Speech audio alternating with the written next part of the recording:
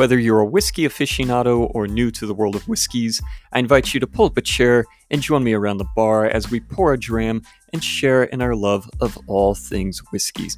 Hi, I'm your host Victor, you can call me Vic, and welcome to Distilled.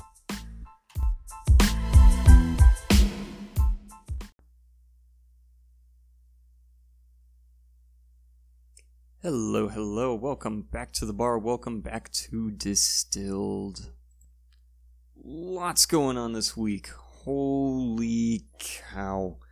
Not gonna get too much into all the craziness, but yeah, Friday, that was rough. Thursday, Friday was rough, especially for Europe. So prayers for the people of Ukraine and the people of Russia, just everyone involved over there. But moving on to happier times, when this episode comes out, it will be Mardi Gras, Fat Tuesday. So, that's fun. Going to be talking a little bit about the Vieux Carré cocktail. Last year when I recorded this Mardi Gras episode, I talked about the Sazerac. Well, the Vieux Carré is another New Orleans classic, and it'll be the cocktail that we are showcasing at our Mardi Gras party, so that'll be fun. If you like a Manhattan, you might like the Vieux Carré. So first of all, what's up with the name? Well, it's French origin, and it's named after the Old Square, which in New Orleans, the Vieux Carré was the Old Square. That was the French Quarter. And that was essentially the square that the original city was built around, the initial settlement.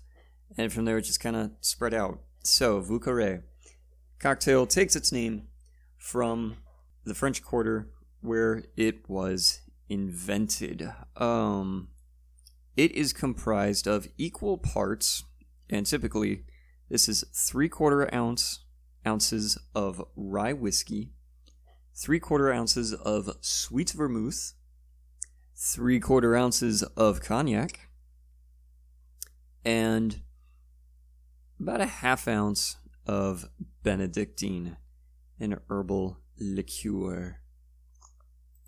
So if you've been, and then it also gets 2 dashes of Peychaud's bitters and 2 dashes of Angostura bitters.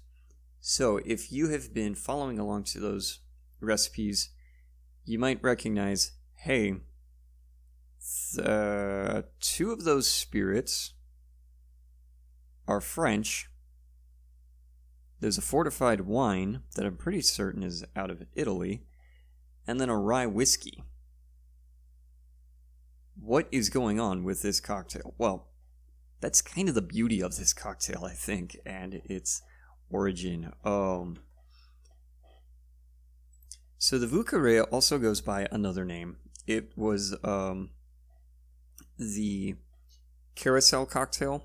It was the house specialty, the house drink of the Carousel bar in the in Hotel Monteleone. So, Hotel Monteleone was built in New Orleans in the French Quarter along Royal Street by a very entrepreneurial Sicilian shoe salesman named Antonio Monteleone. He immigrated from Sicily and in sometime around 1880 opened up shop on Royal Street, but he found that America presented a great opportunity to realize his dreams, and he had bigger dreams than just being a shoe salesman. So at the first chance he got, he bought a hotel. It had 64 rooms. It was at the corner of Iberville and Royal Streets, and it was initially the commercial hotel. And he saw that it had the space for him to be able to expand. So he purchased it, and in 1903 he constructed 30 more rooms, and 5 years later added another 300 rooms. At that point, he felt that it was appropriate to change the name and stamp the hotel with his own, calling it Hotel Monteleone. After he died, his son Frank took over. The bar, the hotel bar, had a head bartender named Walter Bergeron. Excuse me. And he invented the drink in the late 1930s. It was initially named after the Carousel Bar, which was the bar of the hotel. And I really think that this drink kind of showcased the history of, well, the hotel and Antonio Monteleone himself. So rye whiskey coming from America. Sweet vermouth comes from Italy. Monteleone was Sicilian and Italian. Because it was in the French Quarter, they also added cognac, which comes from France, and Benedictine. It's a sweet herbal liqueur that also comes from France.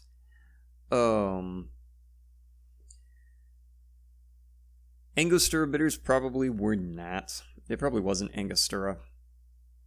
But aromatic bitters, because they just elevate cocktails so well. It's like seasoning. It's amazing.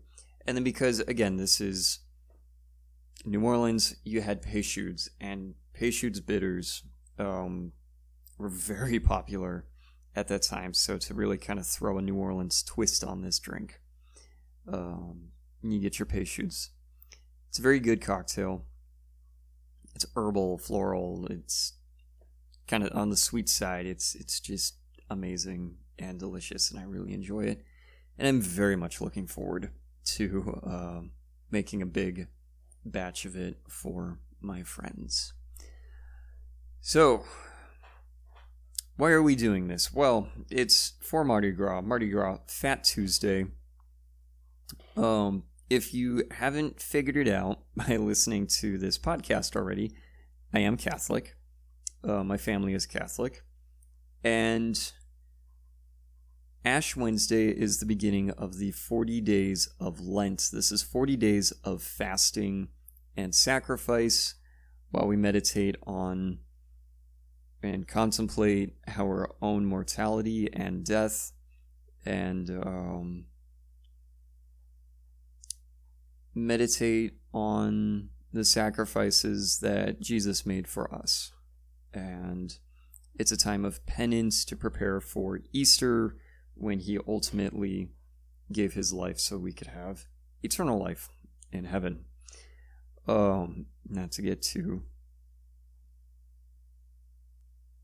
catechetical on you. But so to prepare for these 40 days of fasting, Catholics love to do feasting as well. Feasting and fasting, we do it throughout the year, and we do it very well.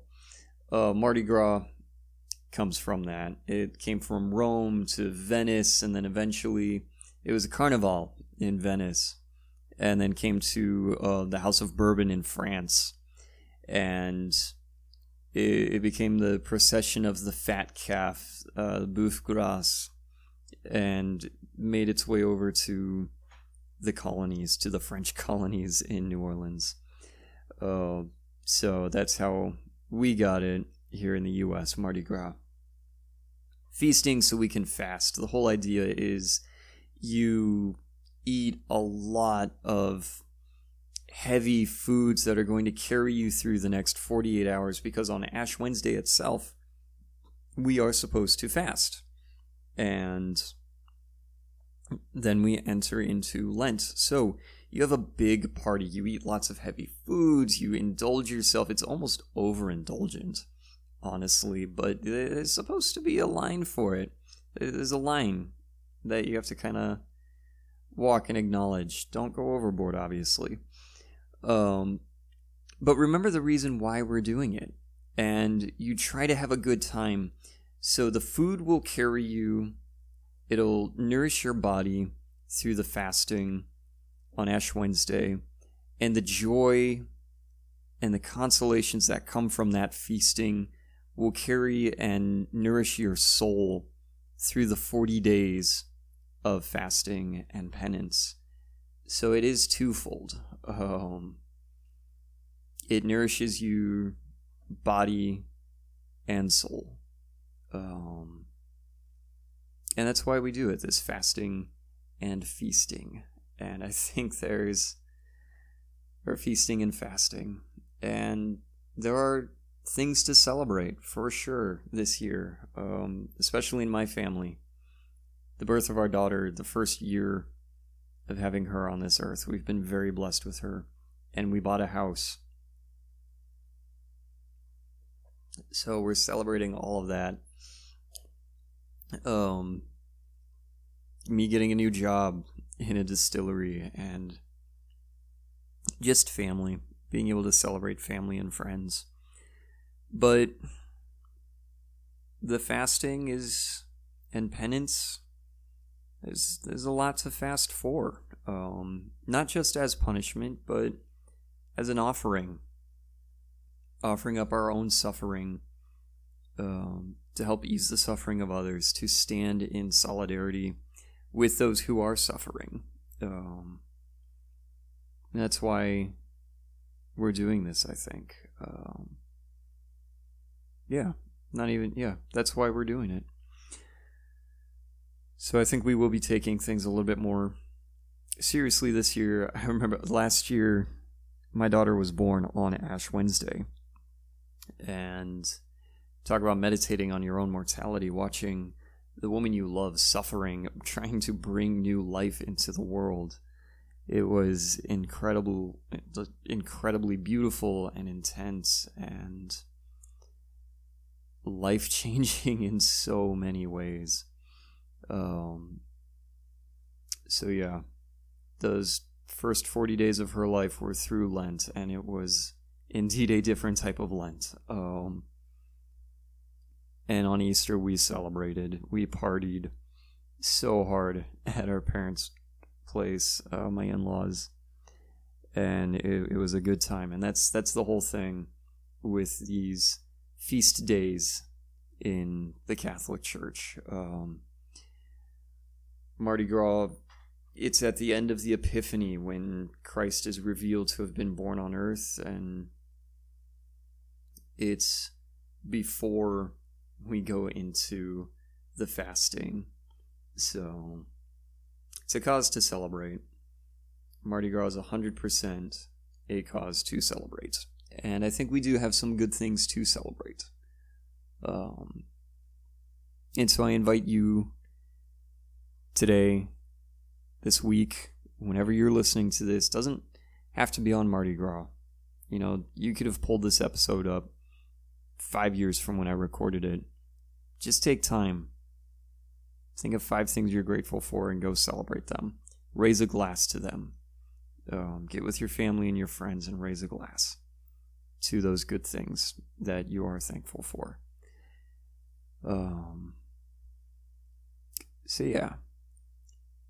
Just some random thoughts and musings I've had on this that I wanted to talk about. That was kind of all I had in mind. As for other stuff going on in the world, I am very saddened by what's happening in Ukraine. I think if people were surprised by Putin's actions, I just feel you should reevaluate some things. I don't know. I don't want to be too judgmental because a lot of people were caught by surprise, and I'm not entirely sure why. The writing was on the wall. So I guess that's all I will say about that. Other things going on. I did manage to get a barrel head from a barrel that was falling apart. And it's really cool because it has a stamp from Dickel Distilling Company out of Tennessee. So that's cool. It's got the batch number, the DSP number, like all that fun stuff. So I will be cleaning it up. I just sanded down the inside of the head, got the char off and cleaned it up. And guys, oh my god, does this smell of whiskey, and it is amazing. Sour mash, Tennessee sour mash whiskey. It smells awesome. It's so good.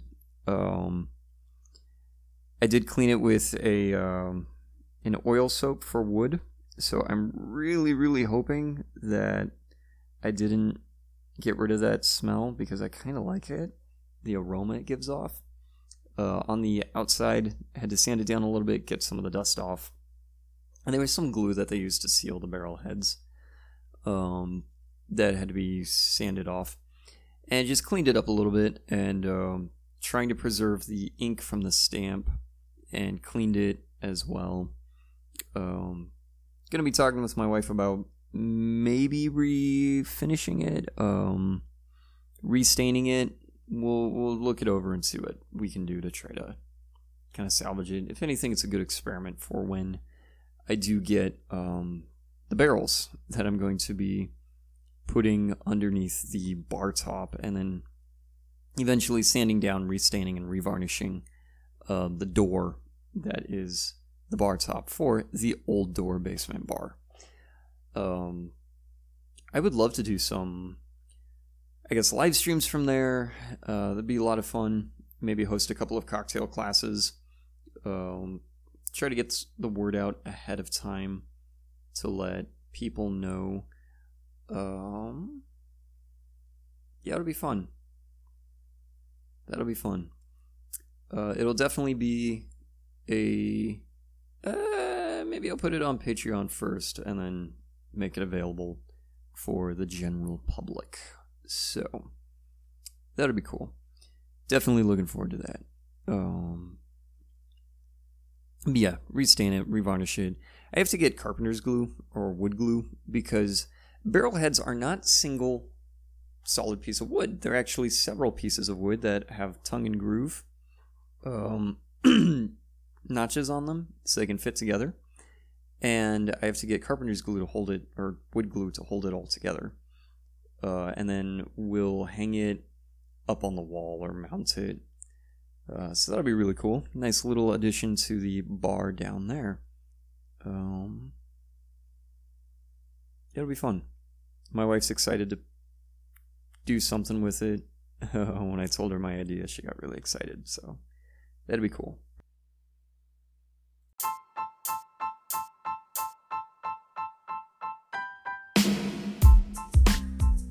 Thank you for listening, and thank you for your support. Follow us on Instagram at distilled, DISTILL.D. Look for the Distilled Facebook page, and please donate on the website www.distilled.me. Become a patron at patreon.com/distilled. Every little bit helps. Pays for the website, pays for whiskey so I can do some reviews. And yeah, tell your friends about the podcast. Help us grow. These episodes are monetized. So every time an episode is played, every time someone listens to it, I do get a little bit of money off of that. So thank you again for your support. Give us a 5-star rating, leave a review, and all that. Take care, folks. I'll catch you next time. Cheers.